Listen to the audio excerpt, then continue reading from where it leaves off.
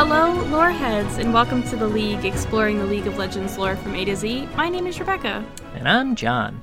My name is Mark. And today we get to talk about the Steel Shadow Camille, who was released December 7th, 2016. I forgot what month 12 was for a second there.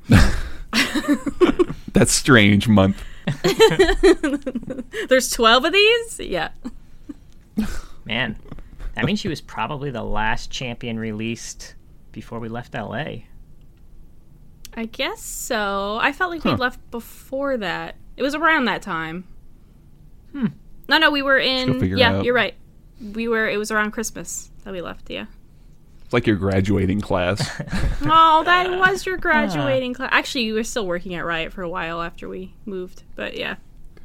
Yeah, Camille has on her page a bio and 2 short stories. One of them is called Tea with the Grey Lady, and the other is The Weakest Heart. And John has found some other things as well. Yeah, she also has her own single issue comic called Severed Ties. Yeah, I think that was how they teased her, actually, or announced her was with this comic.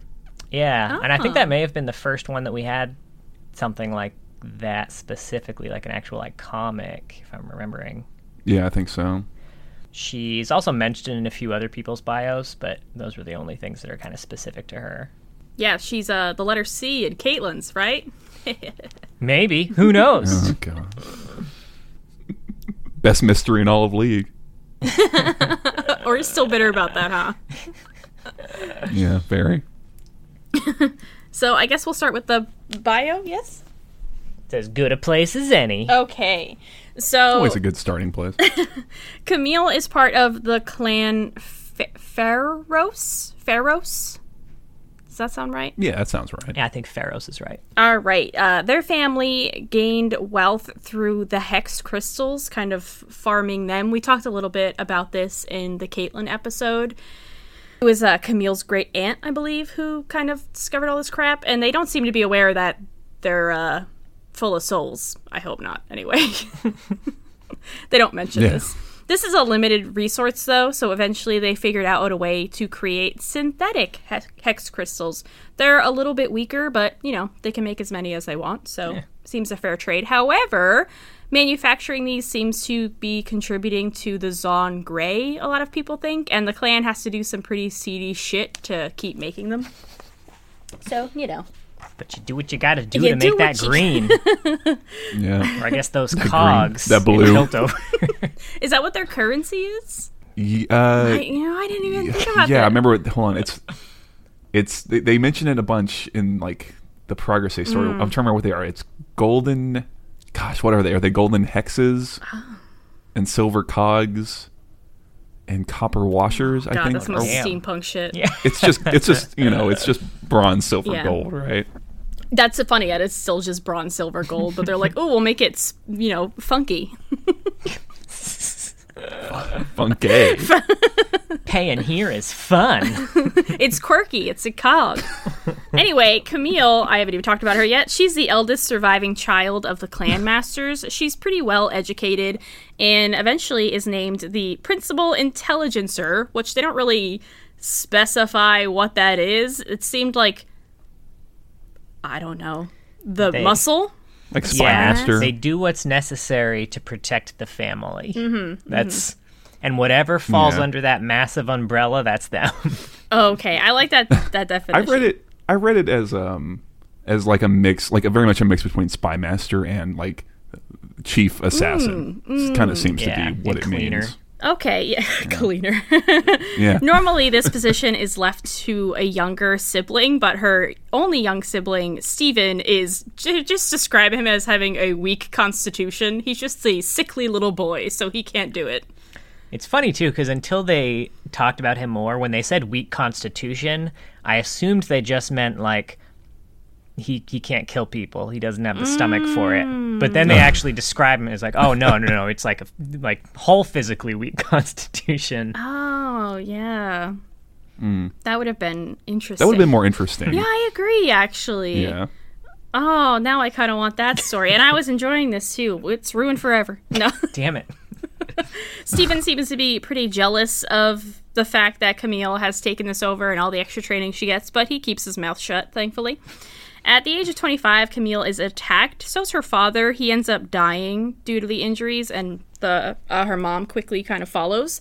And Steven becomes the clan master and starts to double down on Hextech augmentations, trying to, make a name for himself as the clan master. He finds a man named Hakeem, who seems to be a promising young crystallographer, and makes him the lead artificer for the clan. Camille wants augmentations and has to meet with Hakeem in order to do all the prep work on what she wants done. They end up falling in love during all this prep work, and Hakeem's a little worried that replacing Camille's heart with an augmented heart, which is apparently one of the things they're going to do, he's worried that's going to take away her humanity, so he proposes to her, and Camille finds herself torn for the first time, kind of between her family and what she has to do. Steven finds out about this proposal, so the next time they meet, he plans to have someone attack him. So Camille sees her sickly little brother all beaten up and decides that she has to do what she's got to do for the family. Tells Hakeem to, I was going to say fuck off, but she was a little bit nicer than that. Pump sump. As the Zonites would say. Yeah. What the fuck? She politely tells him no, she will not marry him, and demands that he still do the operation. So Hakeem cuts out her heart and then immediately resigns because he doesn't want to do this shit anymore. Over the years, Camille gets more done. It kind of describes her, hook shot and her weird sword legs that I can't picture ever. And the story then mentions, a kind of vague betrayal that Steven does, and then says Camille just kind of, I don't know, doesn't... how did they phrase it? I think she just becomes aware of the old betrayal. So, See, I thought it was that too, but then in the story, they mentioned that she had become aware of that years earlier, and actually, was grateful. Yeah. I mean, I think it's pretty much what we see happen in The Weakest Heart, that she kind of sees the depths of his betrayal, I guess that we would one, say. gotcha. It wasn't the whole, Proceed. faking his injury thing. The story gets vague here. We'll talk a little bit more about how shitty Steven is in another story. But he betrays her, and Camille's like, okay, fuck off, and appoints her favorite grandniece as the clan master. Steve is mysteriously gone now, and she still continues to run the family's public affairs, do some shady operations, and she likes tea. They mention that, too, at the end. They mention that in just about all of her stories. Oh, in right? fact, This bitch loves she tea. loves her fucking tea. She mentions it in the comic, too. And that's Camille. Nicely summarized. Thank you. That was I feel like as a bio, it was the same length as everything else, but a lot happened in it. Yeah. And something that I noticed is that it seemed like the person who wrote this one did make an effort to actually start the bio with a hook. They paid attention to their first line. It's true. That's true. Yeah. So how do we feel about it? I knew nothing about Camille, honestly. So I found this fairly interesting, actually. And I think I would normally find the addition of a romance kind of sometimes cheapens or weakens the story, but I actually enjoyed the addition of it here. I kind of felt it a little bit. I don't know. I'll be honest. Mark's fuck love. I've grappled with Camille since we started. Yeah. Since reading through this lore, I've read through all these pieces multiple times because I just don't know how I feel about Camille. I don't have a strong reaction one way or the other. I don't know why. I'm struggling. I'm gasping for air trying to explain why it is that she doesn't quite resonate with me, and I don't know why.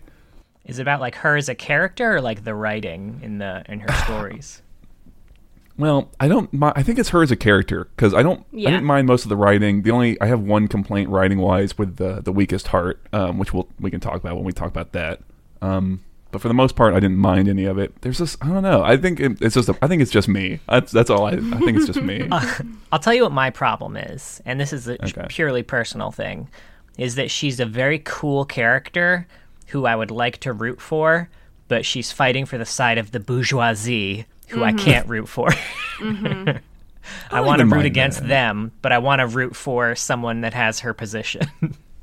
I don't even mind that. I think, I don't know. I think like I said, I had a lot of trouble putting this to words as to what it is about her that doesn't quite do it for me. I don't know, because I do agree she's pretty cool, especially like in general design. She's very unique looking. She fits into Runeterra real well. I feel like she matches the Piltover aesthetic, whereas sometimes champions, especially newer ones, I think can sometimes struggle with fitting League. And I think she does a really good job of, just slotting right in. I don't know, and it's not nothing to do with the bio. The bio is very straightforward, so I'm not worried about the bio. Maybe we can explore it more as we hit the other pieces. But I'm just throwing that out there right now, I guess. So do we want to do Tea with the Grey Lady first or last? Oh, I can do it real quick, I suppose. I do have it. So Tea with the Grey Lady. This is by Ariel Lawrence, who I think wrote pretty much all of the other things as well. Yeah, I think so. Yeah. Which is neat. It's always neat to see when there's a consistent writer between pieces. And it feels very much like, okay, you're getting a nice consistency for a character. So I hope we see that more as we continue. This one I liked. I'll throw it out there as well. Yeah. So it's told from the perspective of a Zon, I think, Zonite thug, who we only get the name of Mr. Turek. Don't get a first name. Working for a Kim Baron of the name Grime. The Kim Barons have great names. I will add as well, like Grime. And we'll hit another one later. I feel like they have like Judge Dredd villain type. Yeah. Yeah, that's a great comparison. I think this might be, by the way, this Grime guy might have been the Kim Baron from Oriana's bio. He's not mentioned by name in there anymore, but when I went searching for this name on the Universe site, Oriana's bio was the only page that came up. So I feel like maybe he might have shown up at some point. It's in the meta text somewhere. Yeah, probably.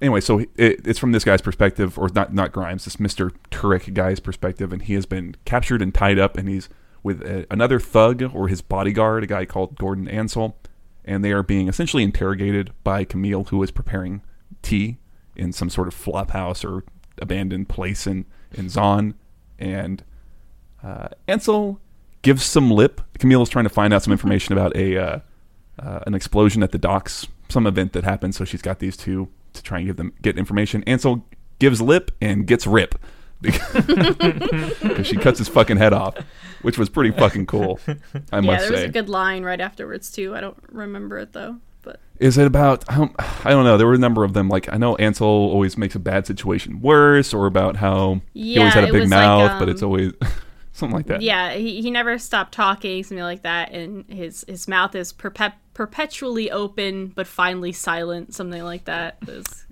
his mouth is still open. Yeah, so our POV, our narrator is near pissing himself. I think he says that it made him want to piss himself or something like that.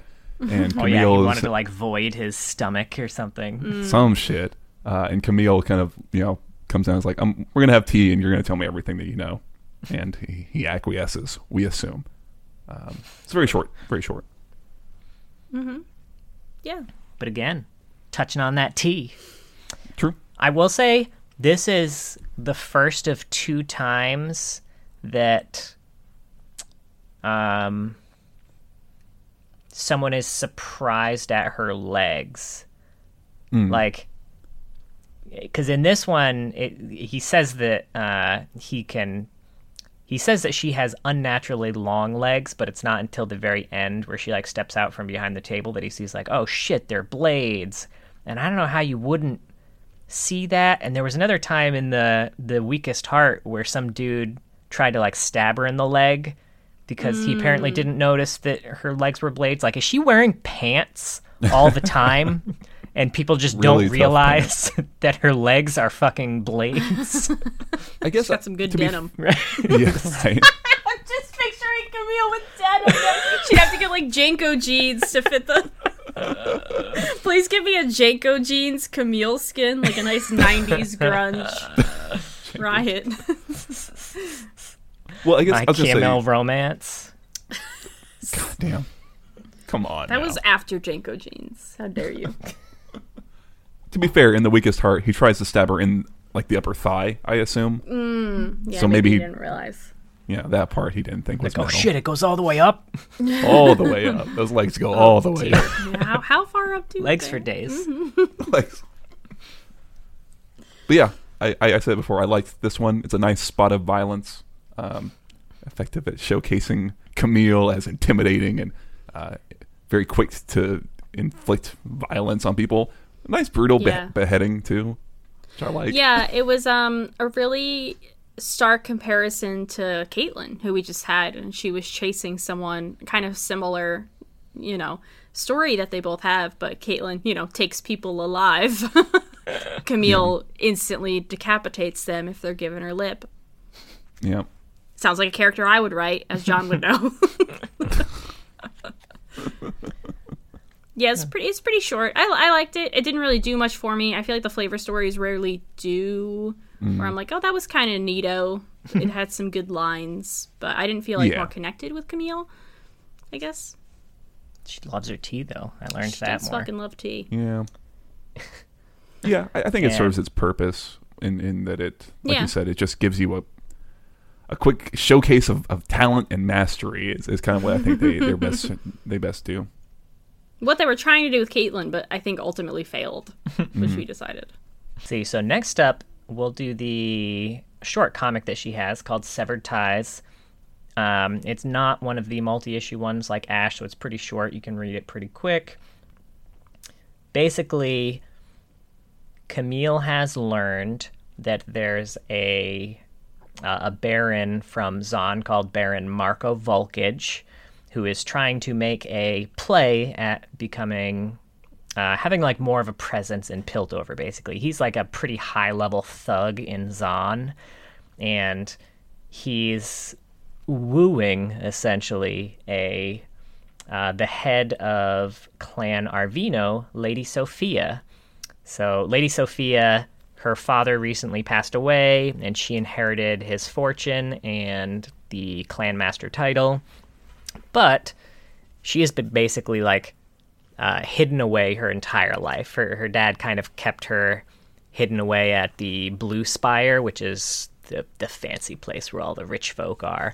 So she knows nothing of the world. She's just a naive person who is suddenly in a position of great power and wealth. So she falls for Baron Marco Volkage's, scheme. We're not sure if it's a scheme, actually. Camille's pretty sure it's a scheme. It judges out there.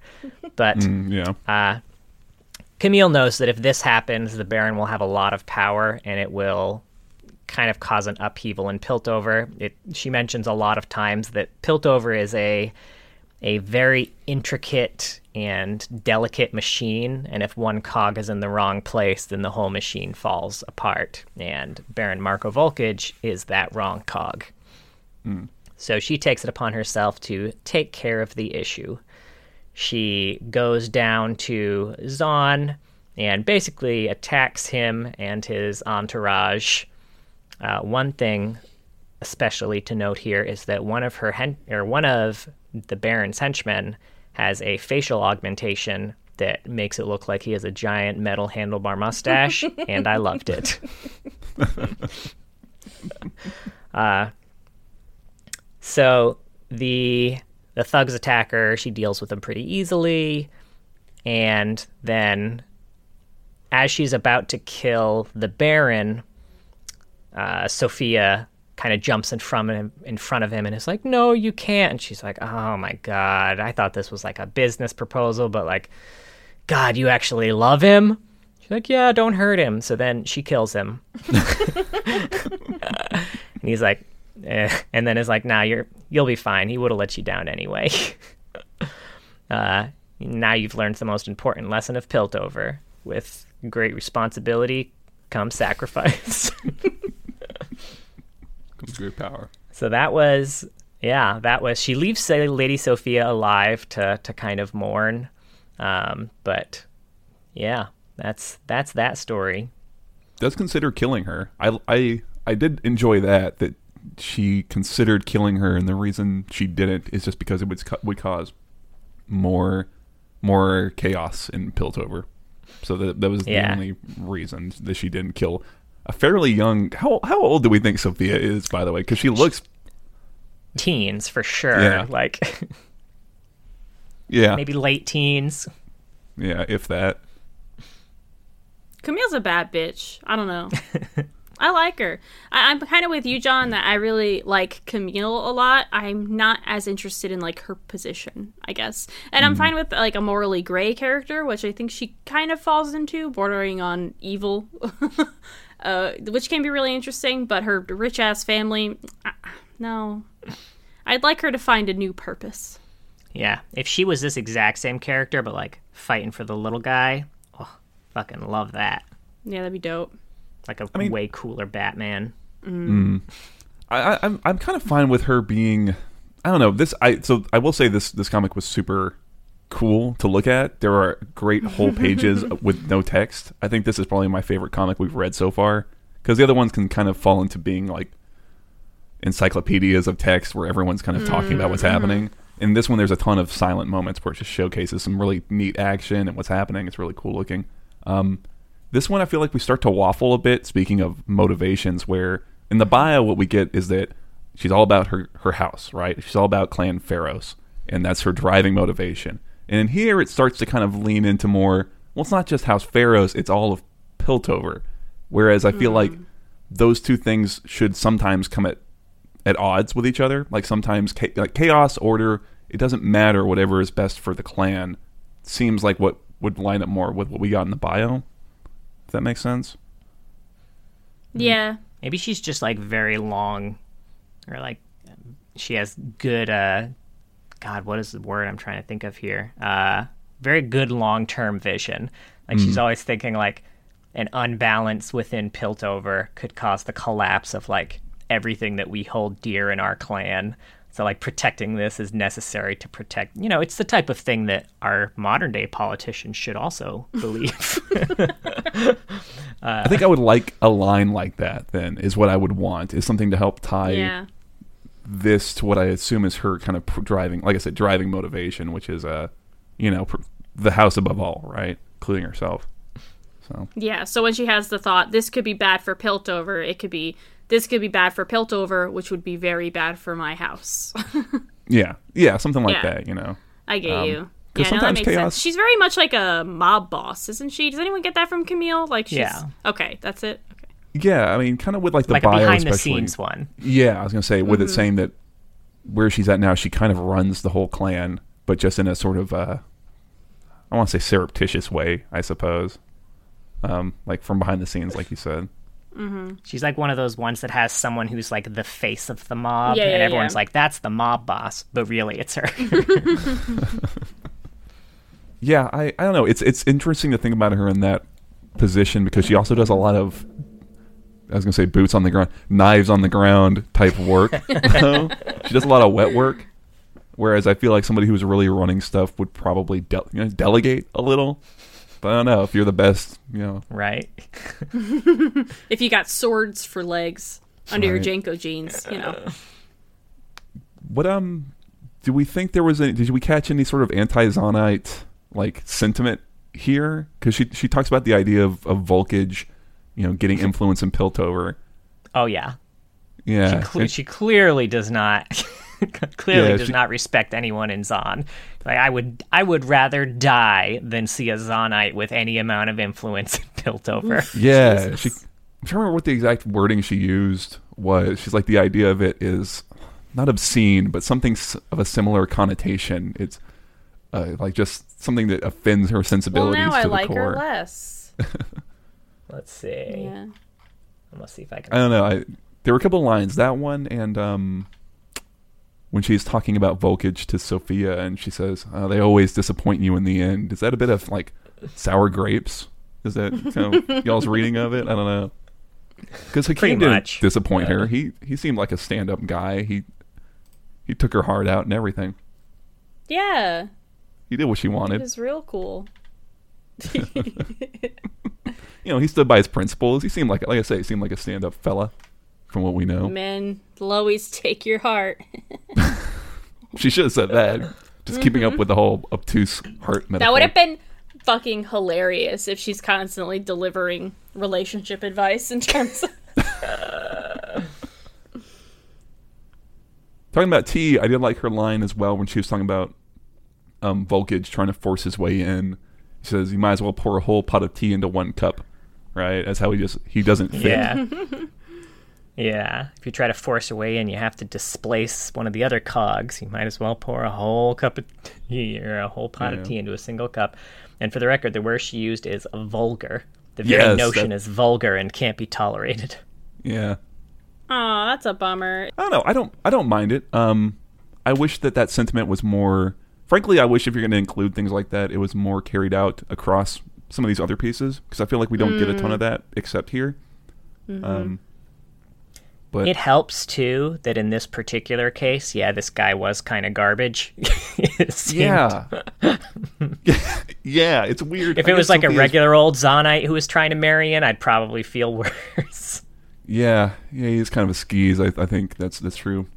When are we going to get a Zonite champion? Because as of right now, it seems like Piltover is very shitty to Zon, and that Zon doesn't deserve it. But at the same time, whenever we see a Zonite, they're kind of a piece of crap. I mean, Blitzcrank's a Zonite champion. I get it, but it's true. Echo probably is the next one. Yeah, Echo's probably our first Echo? one. Okay, Echo's awesome. I was gonna say Jinx, but I don't know the alphabet. I'm not good at it. So. One thing that I liked about this one too, and I don't know whether it was actually intentional or not, or whether it just kind of whether the panel just focused this or not, but I like when one of the Baron's thugs started charging up what seemed to be kind of like a magical like Hextech blast. It focused on Camille's eyes, and they're always blue, but it focused very specifically on her blue eyes there.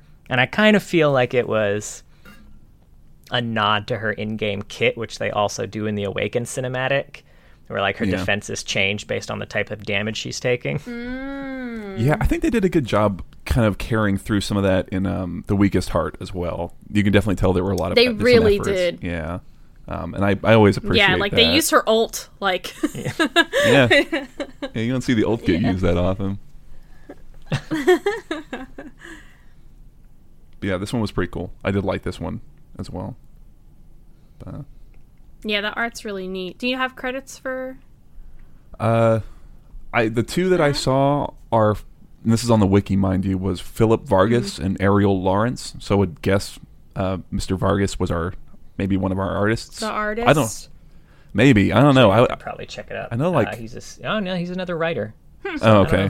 Maybe it's just the writer. So. It might be on the title page of it, honey. Let me see. I didn't see one. You can there's no double check. title page on this one. Okay, I think the other ones were a partnership with Marvel, which is probably why they had the more technical cover page thing. This one was... It's true. It might have just been strictly in-house. That's a shame. I really wish they'd put it on the universe page. There's so much lore they're not tying to the universe page. Yeah. And I do wish they had put an artist, because this comic is gorgeous. It's beautiful. Yeah. And like it's I said, so cool, and it's not even... Yeah, it's not even linked through Riot's League of Legends website. It's linked through their wiki, which isn't run by Riot. I don't understand why they're leaving out so much work that they are putting into the champions. It's a good question, really, especially something like this. This thing is like this would maybe sell it's in somebody the on Camille comics. more than anything. I agree. Yeah. And yeah, beautiful comic. This is, like I said, it's my favorite one so far, and I think the one that I've liked the most aesthetically as well. Yeah, it's now John's on the comics page of the universe, and it's not on there either. Yeah, there's specifically a section for one-shots on the comic page, and it's not here. Oh no! Like Riot, why are you putting so much effort Riot, into please. making these? Please, Riot. But anyway, this does lead directly into her next short story, which Mark is going to take us through. It's a long one. I'm just saying by short story you mean you mean long story. Buckle in, everyone. Buckle up, Homestuck. So this is The Weakest Heart. We've mentioned it a couple of times now. Again, by Ariel Lawrence, who's done all the writing. And immediately follows Severed Ties, has Camille meeting with her brother Steven, discussing the aftermath of the actions in that comic. Camille has made a deal with Arvino's Intelligencer to kind of quell any sort of fallout, I guess. And I don't remember the guy's name, but he'll take care of Sophia. And at this point, we see that Steven is aged. He is, I think, elderly. She mentions age spots going up his head, and he's also wheelchair bound. So again, he's very frail and very old. And and I guess we should. I don't know if we mentioned it before, but Camille is like 80 something at this point. Probably she's got a much longer lifespan than most people do. Yeah, essentially hasn't even aged. Mm-hmm. Yeah, all because of that heart. So Stephen, speaking of tea, is having some tea as well. I think it talks about him, has a slotted spoon and his sugar, etc. But as they're meeting, he informs her of some plans and they say chaplet a couple times. It's like prayer beads, essentially, that they found on one of... Yeah. I was like, it's a rosary? It's just prayer beads of some kind that they found on one of the Baron's men in the aftermath of the comic. And the plans appear to be ones drawn up by Hakim, and they appear to be schematics for the same heart that Camille has, the thing that keeps her essentially, I don't know, near immortal or just really, really, really youthful. Yeah. Yeah. Iron Man-ing it up. Yep. Exactly. And Stephen wants her... Yeah. And Stephen wants her to go and uncover it very explicitly with the goal to, let's get the rest of the schematics and I'll get it, and then you and I, sister, we can lead Pharos and all of Valoran to the glorious future, right? So she does. She goes out searching. She finds she's being tailed by a blonde woman named Aviette, something like that. There was a quote in that scene that seemed very almost out of character for Camille. Oh, interesting. When the brother was like, "Oh, if we get these augmentations, I can, have an elongated life too, and I can, we can rule together." And she specifically, I double checked too just to make sure it wasn't internal monologue, but she said out loud to her brother, "Perhaps it's time to let another one take on the responsibility of the clan." Yeah. Which seemed like something she may have always been thinking, but wouldn't have said to her brother who was in charge of the clan, to his face. Yeah. Yeah, I mean, I guess... Well, I guess we can talk about it when we get to the end. It seems like you said, it's probably something she's kind of either maybe just subconsciously kind of felt, and, these things are starting to kind of come out of her as things go on. But... Yeah, I wonder too if if for a long time he was really good for the clan, and now she's finally feeling, well, he's not the best thing for the family now. And as we know, the family as a whole comes first, not just an individual member of it, I guess. Yeah. Now he's old and clinging to something. It's hard it's a little hard to tell because the things we've gotten about Stephen in the other pieces have all been very negative. Yes. So he just seems to be a detriment. But to be fair, Clan Pharos seems to have definitely... They've been going up and to the right. Yeah. So who knows, right? Anyway, so as I mentioned, Camille's out and about. She sees that she's being tailed by a blonde woman named Aviette, and Camille eventually confronts her, and it turns out Aviette has been hired on by Stephen to help her, and she delivers a note from him specifically that also... I don't know if the note explicitly says that, it's also to make sure that you do your job in case that it is Hakim. In case you go ahead and catch the feels again. Yeah, it's kind of what it sounded like. It really did say that, to make sure you're not gonna, I don't know, leave the family for him or something. Seems a little harsh, Stephen, but whatever. Yeah, well, to be fair, she is insulted by it, which you rightly should be. Almost threatens to almost kill Aviette, but Aviette kind of, she doesn't, and Aviette tags along as they continue doing this job. And the prayer beads lead her to the first assemblage of the Glorious Evolved, which I think we mentioned. Did we mention them at all last episode a bit? Yeah, we mentioned the Glorious Evolved a bit. Okay. So let's refresh the audience's memory in case they forgot what the Glorious Evolved are. No one here. Yeah. The audience. No, it's pretty straightforward. They're kind of quasi followers of Victor, or they've kind of been inspired by Victor in this idea of replacing flesh with metal, right? Getting rid of the weakness of flesh with the strength of metal. So they augment themselves, and it seems to be sometimes out of necessity, but maybe sometimes out of their own volition. Does that sound right? Mm-hmm. Sacrifice and... Yeah. Yes, Yeah. and they have these ones in particular, I think, like, don't necessarily follow Victor as much as they follow kind of the idea that Victor put forward. They actually follow the Gray Lady. Yeah, so I'm curious about the Gray Lady. We can talk about it in a minute. But before we get there, I guess she goes into the church. She meets with their, I guess, priest, their head chapel guy, a guy called Brother Xavier, and he informs her that the beads that she has were belonging to a Shuriman Aprintica who had showed up a couple weeks earlier. Which I guess we didn't mention it before, but Hakim is Shuriman, so yeah, even more, leading. And as he steps off to go do his sermon or whatever, Camille encounters a young girl who has had one of her arms removed to combat it talks about the blight, which I had not seen mention of before, and I tried to search around, and I found one other mention of it. It's just general disease, I guess, that you get from being in Zon, because it's shitty down there. Yeah. Yeah. Yeah, it's really dark. It's like a little girl, and Camille estimates she's not going to live another year, I think.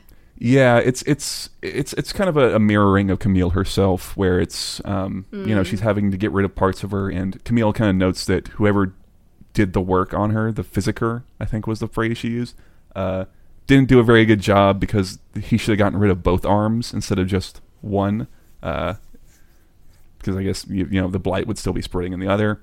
Kind of this whole idea of you need to cut out the sickness, no matter the pain that it causes you, right? Do what has to be done. But as she's having foreshadowing, yeah, it's a very clear mirroring. But I like this interaction. So as she's having this, yeah, me too. This interaction, she sees that Aviette is being accosted by some augmented thugs. So she steps out, and they have a little action sequence where Aviette and Camille make really quick work of these 5 guys. No fucking challenge whatsoever. Yeah, and they do make a point of mentioning that the little girl is watching them from inside the church, which is likely the reason that these people actually survived the encounter instead of just being murdered. That's a fair point. That's a fair point, actually. Because otherwise Camille probably would have just turned them into goo. And I guess before we go on, we should mention the Gray Lady, because we mentioned it before, but it seems to be the patron saint of the Glorious Evolved.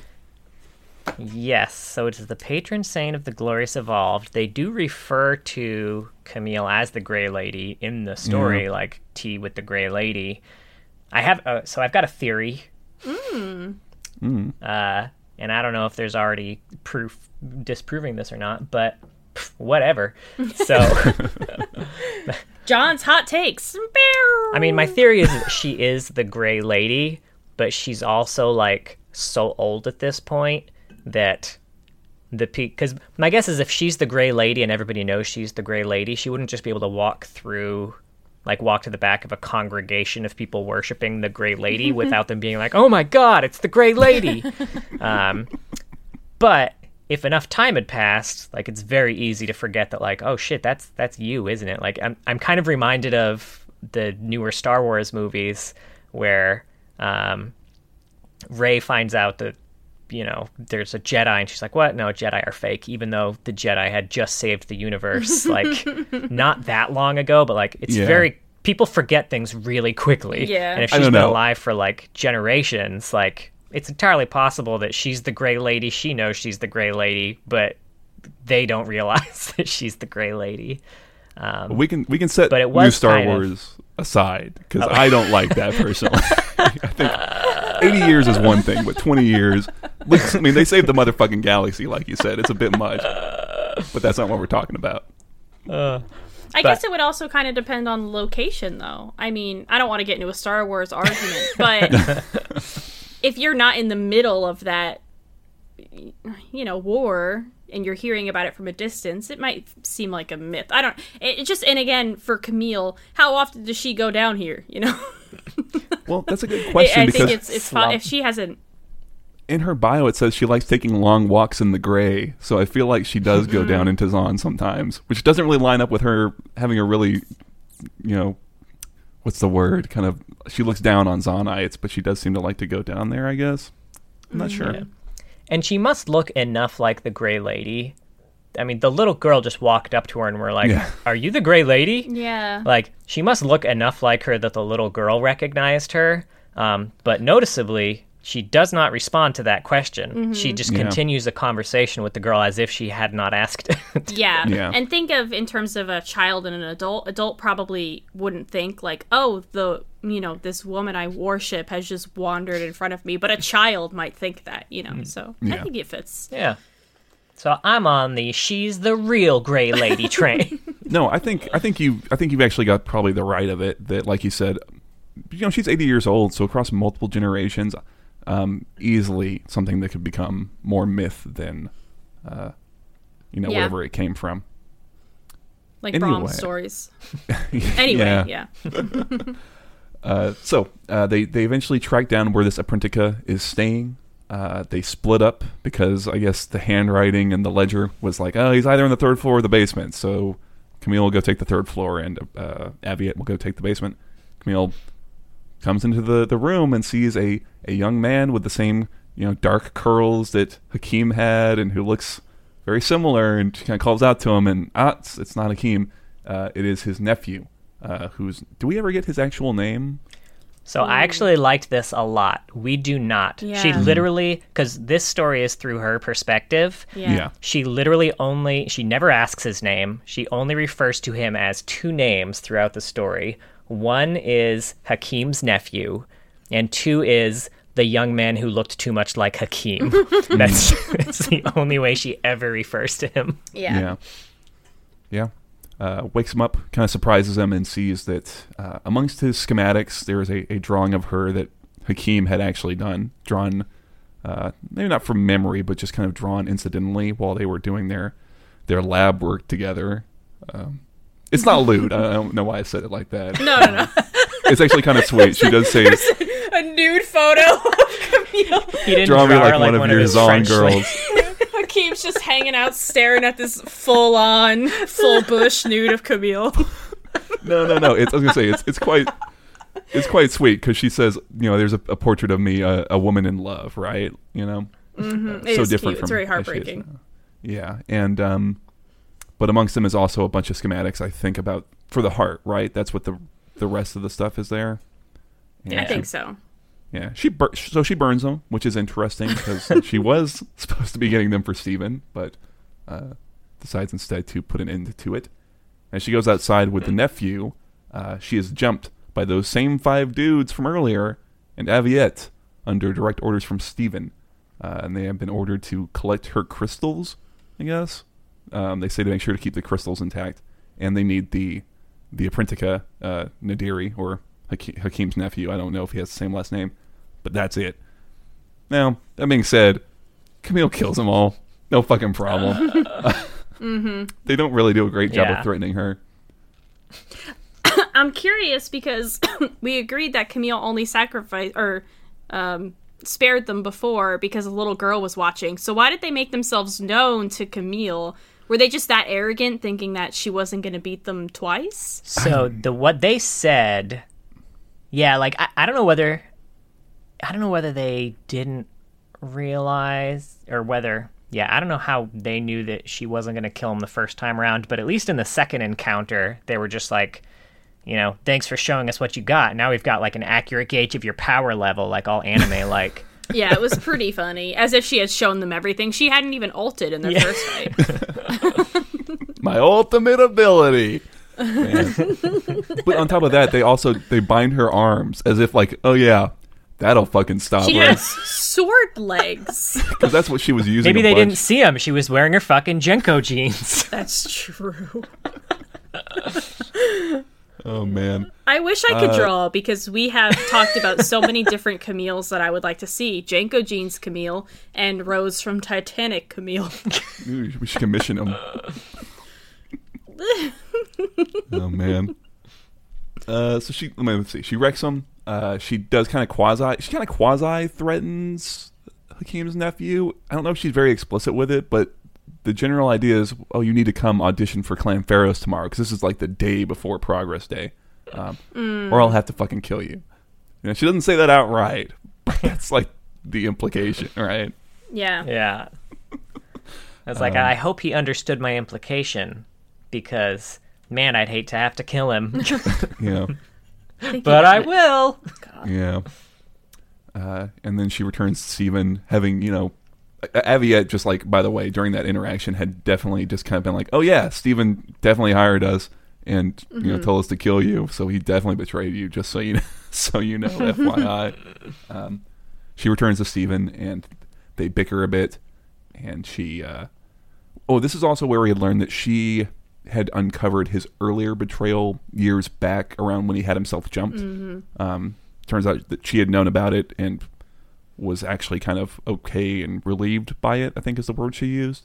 That it helped push me in the right direction, the ends and the means, and sensing that his heart is very weak, like the weakest heart perhaps, she just gives him a little jolt of Hextech energy, and that's it. And Steven is kaput. Yeah, I like how he was like, as soon as she confronted him and like threw Aviette's whip down, he was like, all right, I'm super effed. Like, I'm not getting out of this one alive, so I'm going to do what I can to fuck with her head before I go. He brings up all sorts of shit, like how she failed the family, how she failed their dad and let their dad die, and throws all sorts of things back in her face, just trying to do as much damage as he can before the inevitable death jolt comes. Yeah, I do like that line when she shows him the whip, and he kind of dodges around the obvious question, right? She's like, oh, his legs haven't worked in a while, but he's still a great dancer, or something like that. I'm paraphrasing, I think. But yeah, so that is the weakest heart. Yeah. That's about where it ends. I also like that the whole time he was essentially just the entire outburst, she was very calmly just kind of in her own head. Just, it seemed like viewing him as just like really pitying him, like not taking anything he said seriously, just like, aw, poor little thing. I'm gonna have to put this one down, aren't I? It's interesting you say that, because that lines up with going back to the Tea with the Grey Lady, where the POV guy has that same sense when she's interacting with him after she's killed the other guy. It's like, he describes her as like a school teacher who's helping a student who's slow with their arithmetic, or it's like they're almost pitying, Ooh, God, third skin I want. Ooh, school teacher Camille. Fuck yeah. Would her legs be like the God, not protractor. What's the, when you have to make circles and shit? What's that thing called? like a compass? No, the compass. I think it is. Oh, is it? Where you put the pencil in? Yeah. It's called a compass. Oh, Compass Camille. It's been a while since I've taken math class. Same. So, Mark, I'm curious what you didn't like about this story. I know you had some complaints about the writing, because I gotta say, I really liked this story.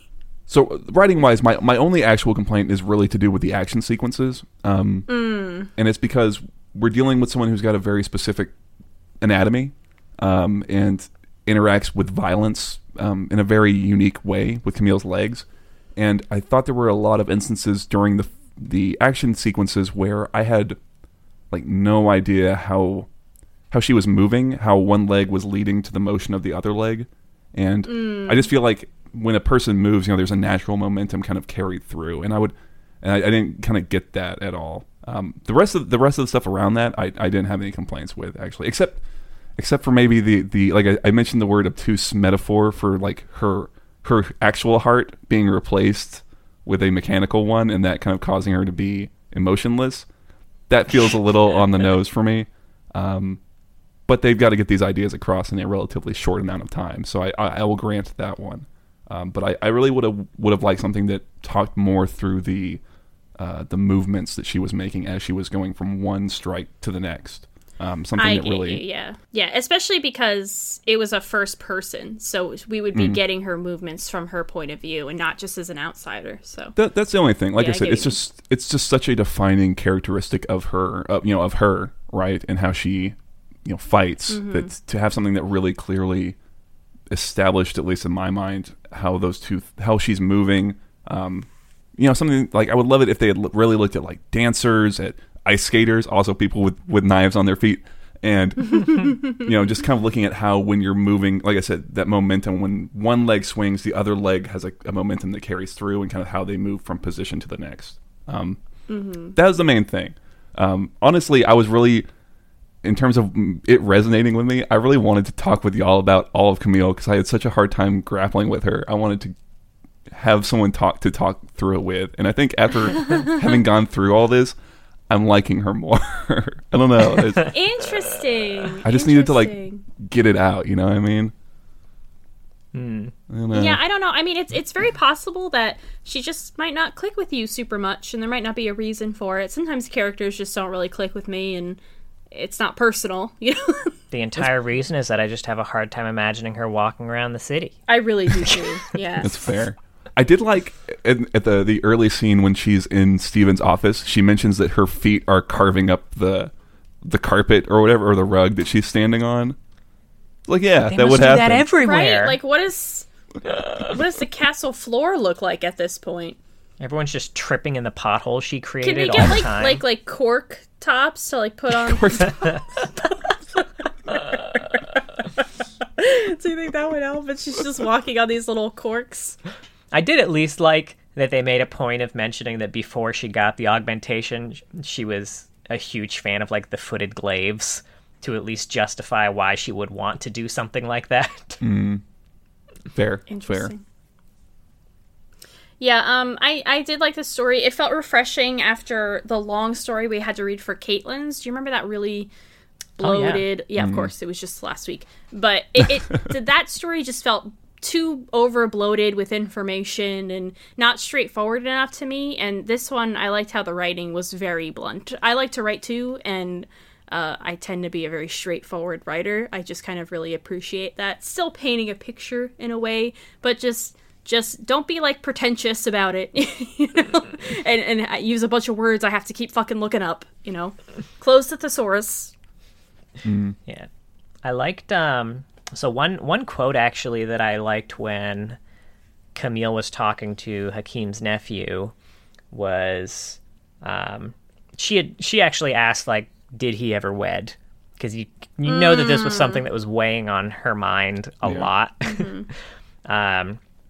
And Hakim's nephew said, no, he never wed. In fact, he said that to love your work was more than we could ask for in life, which I kind of took to mean he's probably talking about Camille, because he kind of made her. Yeah.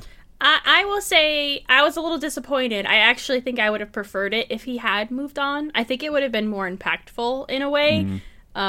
It's its own level of heartbreaking that he never, fell in love again. Whatever. To me, that's unrealistic. I'm going to be honest. It's been 80 years. Steve is her brother. It's been 80 years, Hakim, move on.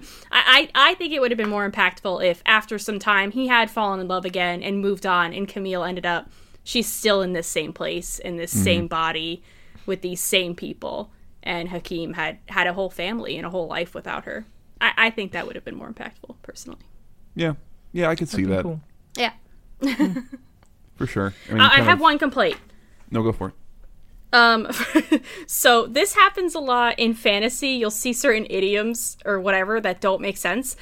So while she's in the, talking to that little girl, there's a lot of did people just leave body parts there? Is that what happened? As a sacrifice for the altar? And there's a rat, and she calls it a plague rat. She said there's a plague rat there. So did they also have a plague? The same plague that we did? Why would you call it a plague rat? Yeah, that's a fair point. I don't know. They do have they've got a blight of some kind. Yeah, but specifically plagues. Rats with fleas carried the plague. Yeah, and that's why we called it that. Call it like a sump rat or something like that. Something. Yeah, why sump rat did they call it a plague In fact, rat? I feel like they've mentioned several types of rats through the past two stories. I think one of them was not a pier rat, but something like that was mentioned in the Progress Day story. And I do think sump rat is actually a phrase that someone has used. But That I makes think that sense. would have made way more sense here. Yeah, I think it was just an instance of like the real world language slipping through accidentally, but it stood out to me. Yeah. Like when No, that's people probably- mention like hell in certain fantasy stories, and you're like, "Do you have hell here?" Like you haven't mentioned hell. Yeah. Yeah, that's a good thing to note because I didn't notice it when I read through it, but as you mention it, it's like, yeah, that's a, you know, that doesn't make sense exactly. I kind of wish, I guess, bouncing off of that, I do kind of wish the Glorious Evolved assemblage was a little less, so one-to-one with what you would associate like a general, like I guess I would just say, Christian church, right? I mean, she calls it a church. Yeah. They've got Yeah. Yeah. I immediately essentially envisioned a Christian church when she they've started got talking votives, about it. stained glass, a rosary. The guy calls himself Brother Zachariah or whatever. Yeah. Yeah. Something a little more An offering unique. table. Yeah. No, I agree. It doesn't make sense. I don't think Jesus exists in Runeterra. I mean, But they the could Grey have, Lady does. Yeah, they could have all these trappings. Influences. Yeah. But it's just a little. It would be. Wouldn't it be cooler if it was just a little more unique, right? Just something Yeah. that was a If little it more was in itself. a clock tower. Sure, definitely.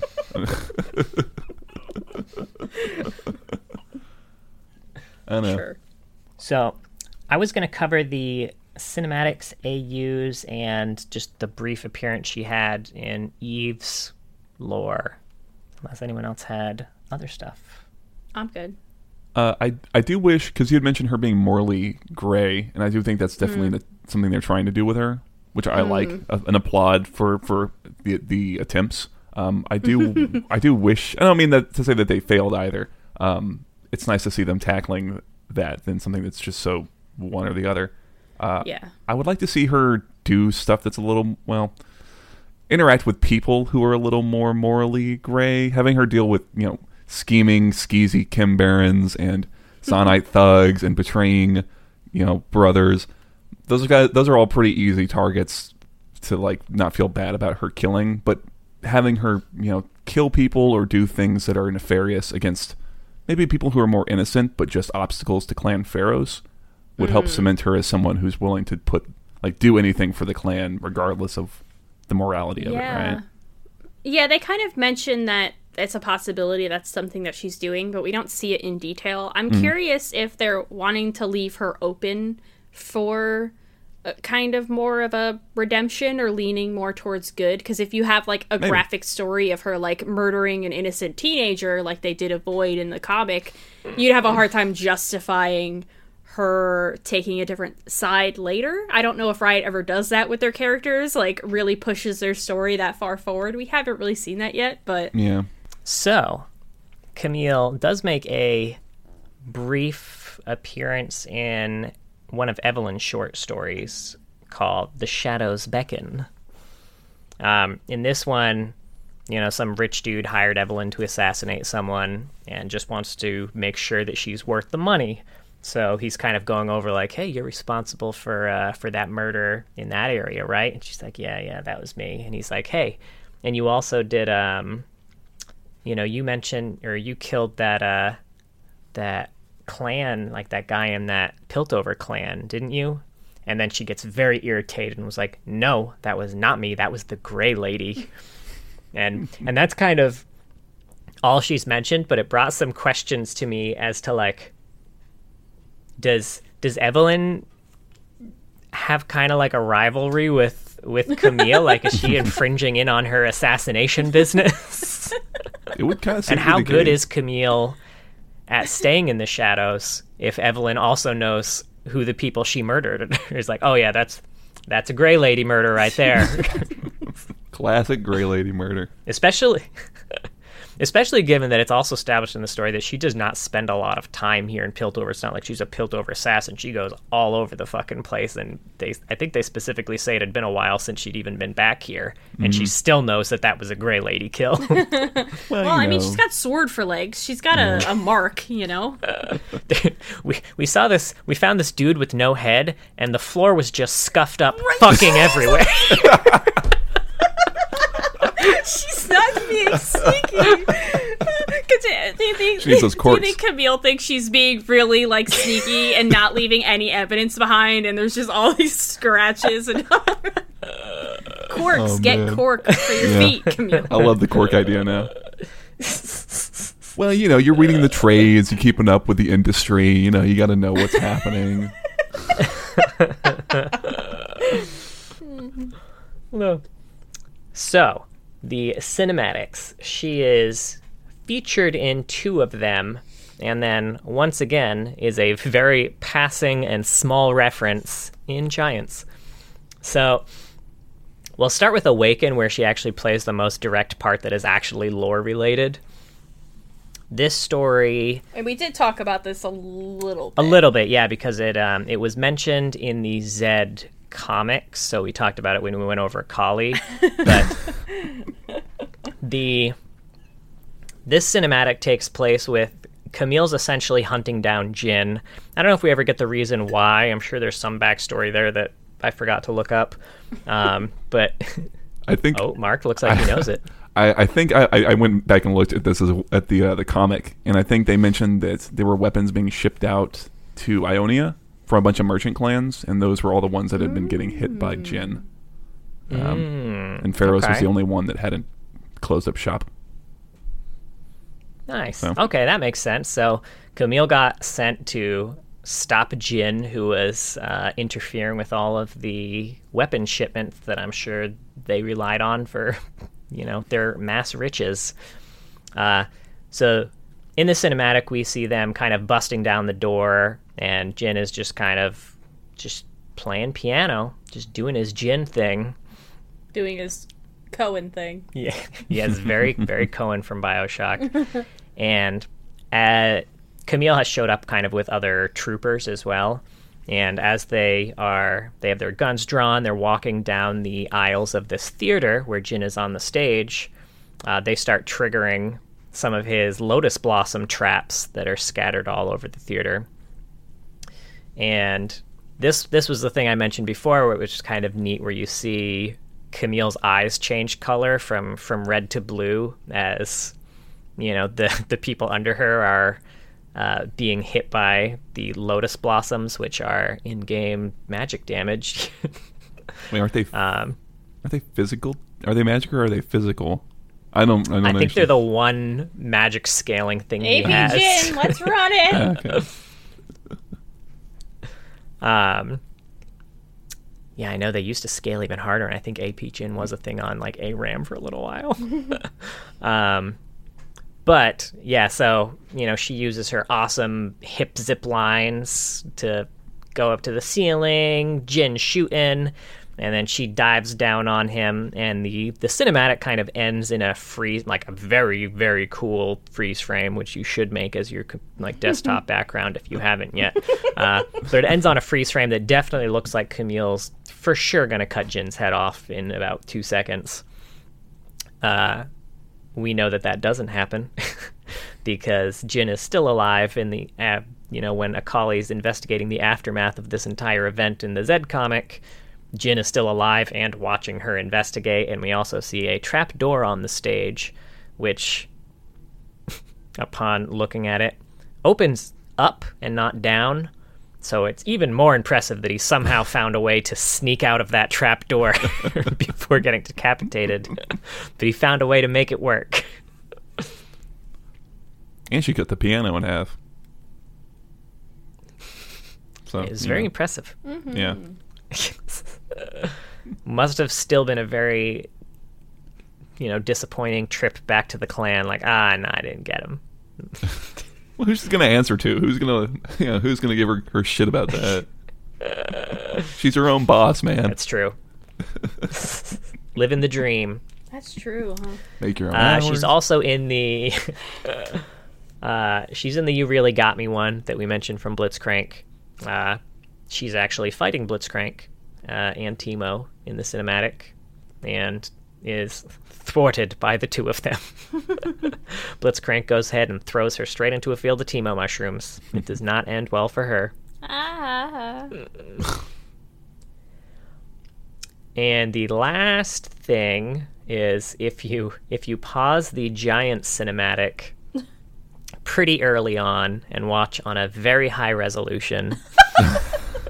Oh man, another one of You can these. see you can see the clan Pharaoh sigil in on one of the kind of skyscrapers in the background, and it does specifically say on it Pharaoh Security. So they have their own security firm in this Giants universe. Interesting. Did you spot that with the Pharaoh's text or the sigil? Because those sigils are hard to spot out. I would think.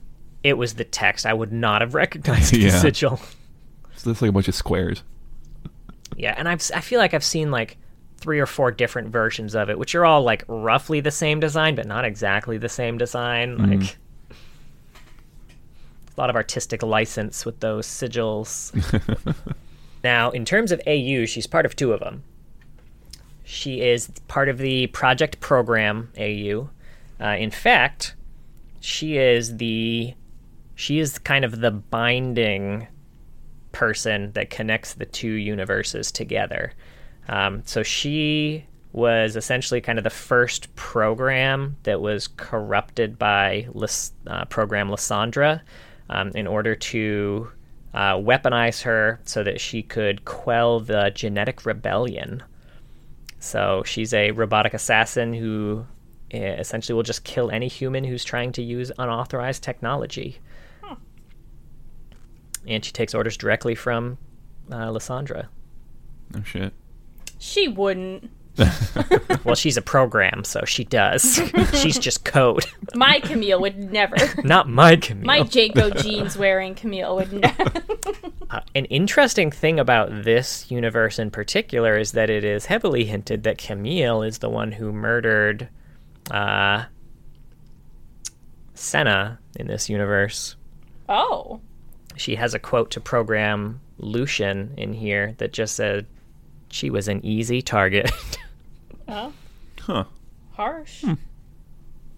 Well, I love Senna, so now I really don't like I Camille. like that Senna's dead in like multiple like not just one. Is she dead in High Noon too? No, right? Because she's got a Right, they got a refrigerator, everything. Yeah, she's alive. Well, actually, I don't know who's alive in High Noon since Yeah, like that's the fair. dead are kind of roaming the world. Yeah, that's a Could fair all be point. dead for all I know. Dead and robots. So the other AU she's a part of is the Coven one. So just as a bit of background lore for this, long ago an order of monastic knights slew the vile gods of the old world using esoteric powers granted by the moon and sun. Now the world has grown dark and violent as those selfsame deities prepare their return, challenged only by the light of the eclipse.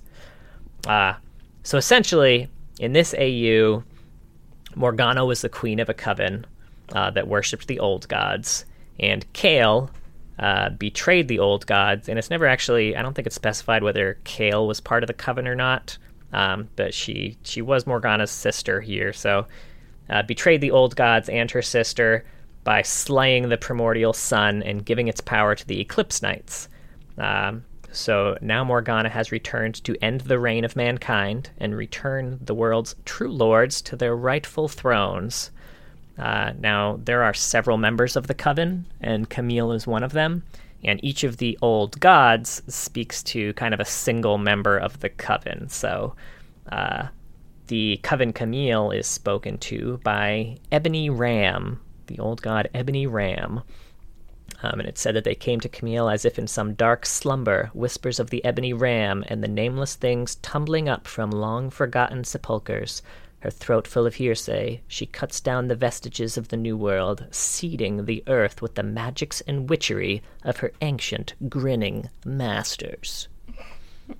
So that's Coven. I wonder if she'll get a Coven skin.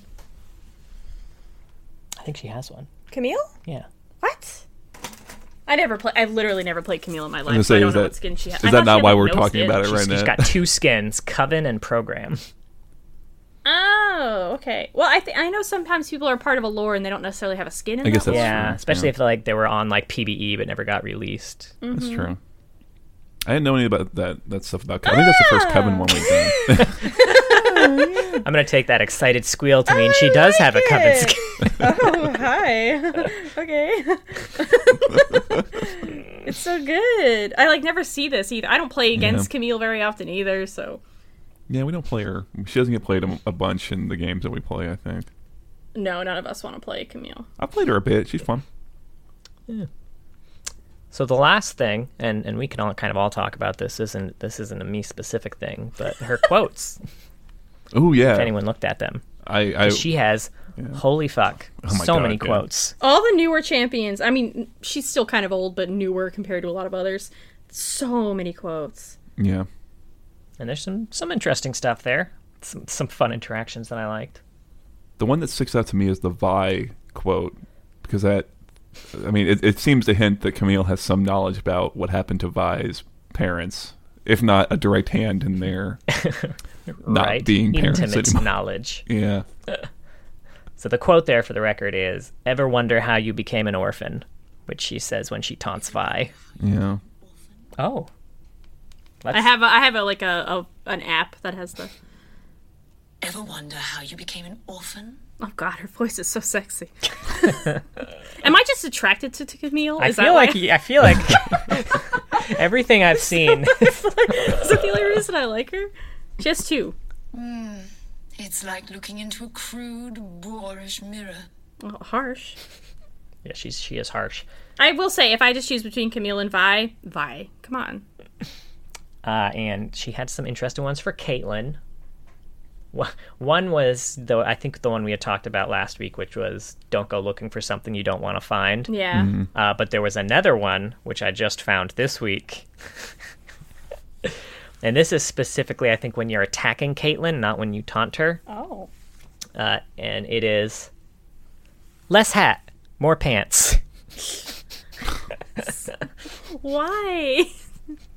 Camille, you left your Janko jeans at home. You don't even wear them. But I know that you were talking about how frustrated you were that as someone running around the city, she was in that short in this skirt all the little tiny time. skirt, yeah. Apparently it bothers Camille too. Oh, Camille's wise. Jeans for everybody. Janko jeans for Caitlyn. I'm really hung up on Janko jeans. Yeah. I'm The really denim sorry. I don't know AU. what it is. I thought just because it would fit her blade legs and not cut them up. That's true. Yeah. Or those like goth pants at Hot Topic back in the early aughts. Hell yeah. The other quotes I like, and I don't like them for any like particular lore type reasons. I just found them interesting. I liked your quote to Gangplank. It would have been better for you to stay dead. It was a nice nod to that lore event that we got so much shit about in player support.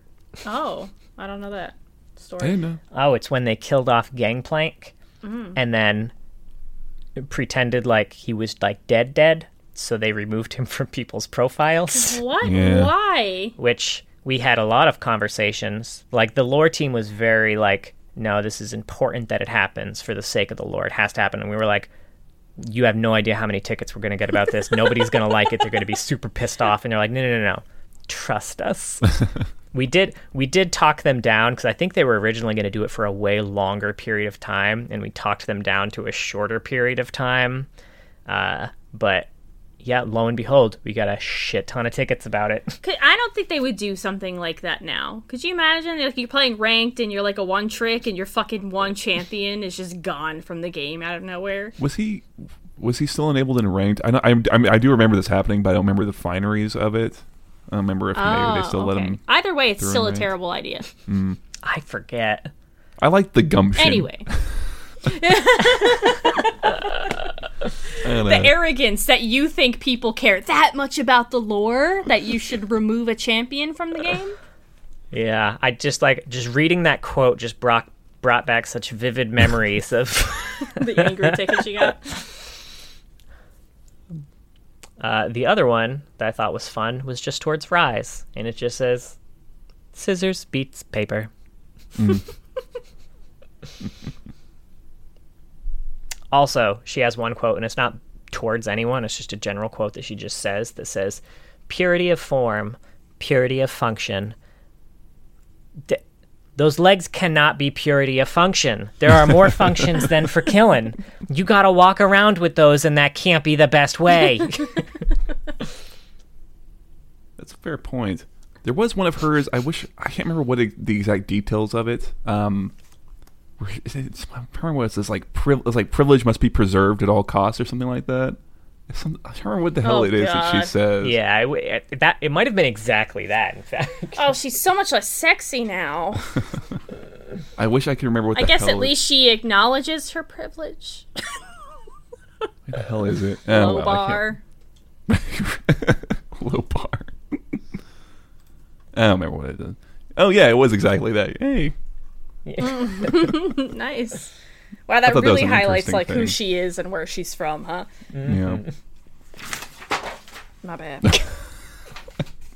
I had a glass of wine. Hang on, just one. That's all it takes. I'm 32. Do you have any? Oh, go ahead. Does the sound of my mouse wheel scrolling show up on the audio? Yes. Okay. I'm going to start at the top of this quotes page, and I'm going to mouse wheel scroll down. All right. John, I see how tiny the little scroll bar is.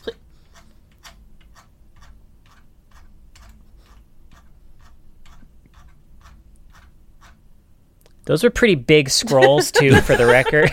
But that's how long it took me to get through her quotes.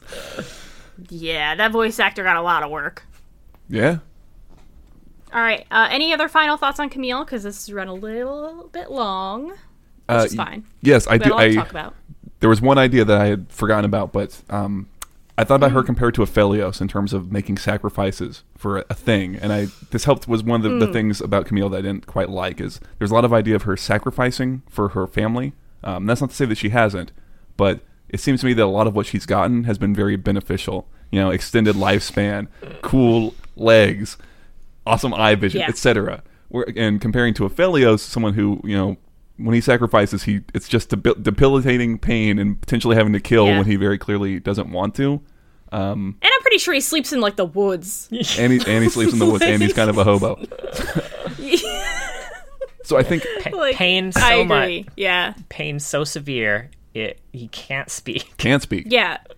Yes. Yeah, so, no, I'm with you. I'm with you, Mark. I had trouble with that because I'm like, first of all, I think they could have made a relationship work, her and Akeem. I know he was worried about, like, her losing her humanity, but he didn't stick around long enough to even find out. I don't think she did lose her humanity. She's still a human being in a lot of ways. So, I don't know. Like, she didn't have to sacrifice that. Y'all, shut up. It's because humanity comes from brain. We have actual humans who brain. don't have hearts. Yeah, I agree. So, but yeah, again, eternal life, there's not a lot I wouldn't sacrifice for eternal life. Are you fucking serious? That's not a sacrifice. Especially in a case like hers, because, like, I could see where some people are like, oh, eternal life is so lonely, I can never die. But, like, she has that kind of eternal life where, like, at any point you're like, no, I'm done. You just pluck that shit out of your chest and you're good. And she's constantly surrounded by family. Yeah. Literally. Yeah, that was one thing. I remember thinking that with earlier. You. Yeah. Yeah. But that's it. I don't want to harp on Camille too much because I have come out liking her after this conversation, I will say. Oh, yay. Yeah, I do find her interesting. I hope we get more, I guess. I would like to see her outside of just her family in a way, I guess. Yeah. Honestly, like, I mean, I don't know for sure, obviously, but it's likely we'll see some in the Arcane, because it seems like she's got a deep connection to a lot of the main characters of that, so. Hopefully. I mean, it seems like she would have been around. Also, one other thing, the thing I was going to say earlier, I think the reason we see some waffling between her being really dedicated to the clan and dedicated to, like, Piltover as a whole is I saw that one of the monikers she had in development was the left hand of Piltover, and I wonder if there was some of that development DNA still in some of this lore, where it seems like maybe the intention was to create a dark mirror of Caitlyn, where Caitlyn operates in the law and, you know, above board, and Camille kind of works towards a mostly shared goal of keeping Piltover, you know, running and smooth, but, you know, in her dark clandestine assassin-y ways. And I wonder if maybe that's why we see some of that. You know, sometimes it's just Clan Pharaohs and sometimes it's Piltover as this great machine, right? Yeah. I don't know. Yeah, I can see that. It is. I'm so glad that we got Camille right after Caitlyn. I know that wasn't planned, but that worked out super well. For sure. You seeing the differences. Also, she has another quote towards Caitlyn that was very like, the law protects, when it is protected. Ouch. Yeah. Yeah, I thought that was an Did interesting Daddy one. buy you that gun?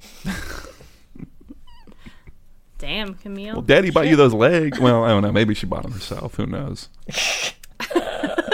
She's a self-made woman, badum-ching. Not really. That's one of her Did it. other quotes. Is about something about self-made women. I don't remember the exact quote. Yeah, there was a quote in there. Yeah. Oh, yeah. Oh, I didn't know It was, that. God, was it I think it's just like there needs to be more. Oriana or some shit like Ori, that? Yeah. Someone yeah. like that. She's like, we need more prominence of self-made women. I'm looking at some of the quotes now. Her one to Ezreal is, "Shush now! Leave the talking to the adults." Ouch. This is my ultimate ability. That was my Ezreal impression. Was it I good? was gonna say, was the voice actor here? Special guest. Anyway, I think that's Camille. I think we're done. Thank you so much for listening. If you could leave a review or rate wherever you listen to your podcasts, if they allow you that option, that would be super helpful for us. And join us next week when we will be talking about The Serpent's Embrace, Cassiopeia. I was hoping we would all do that.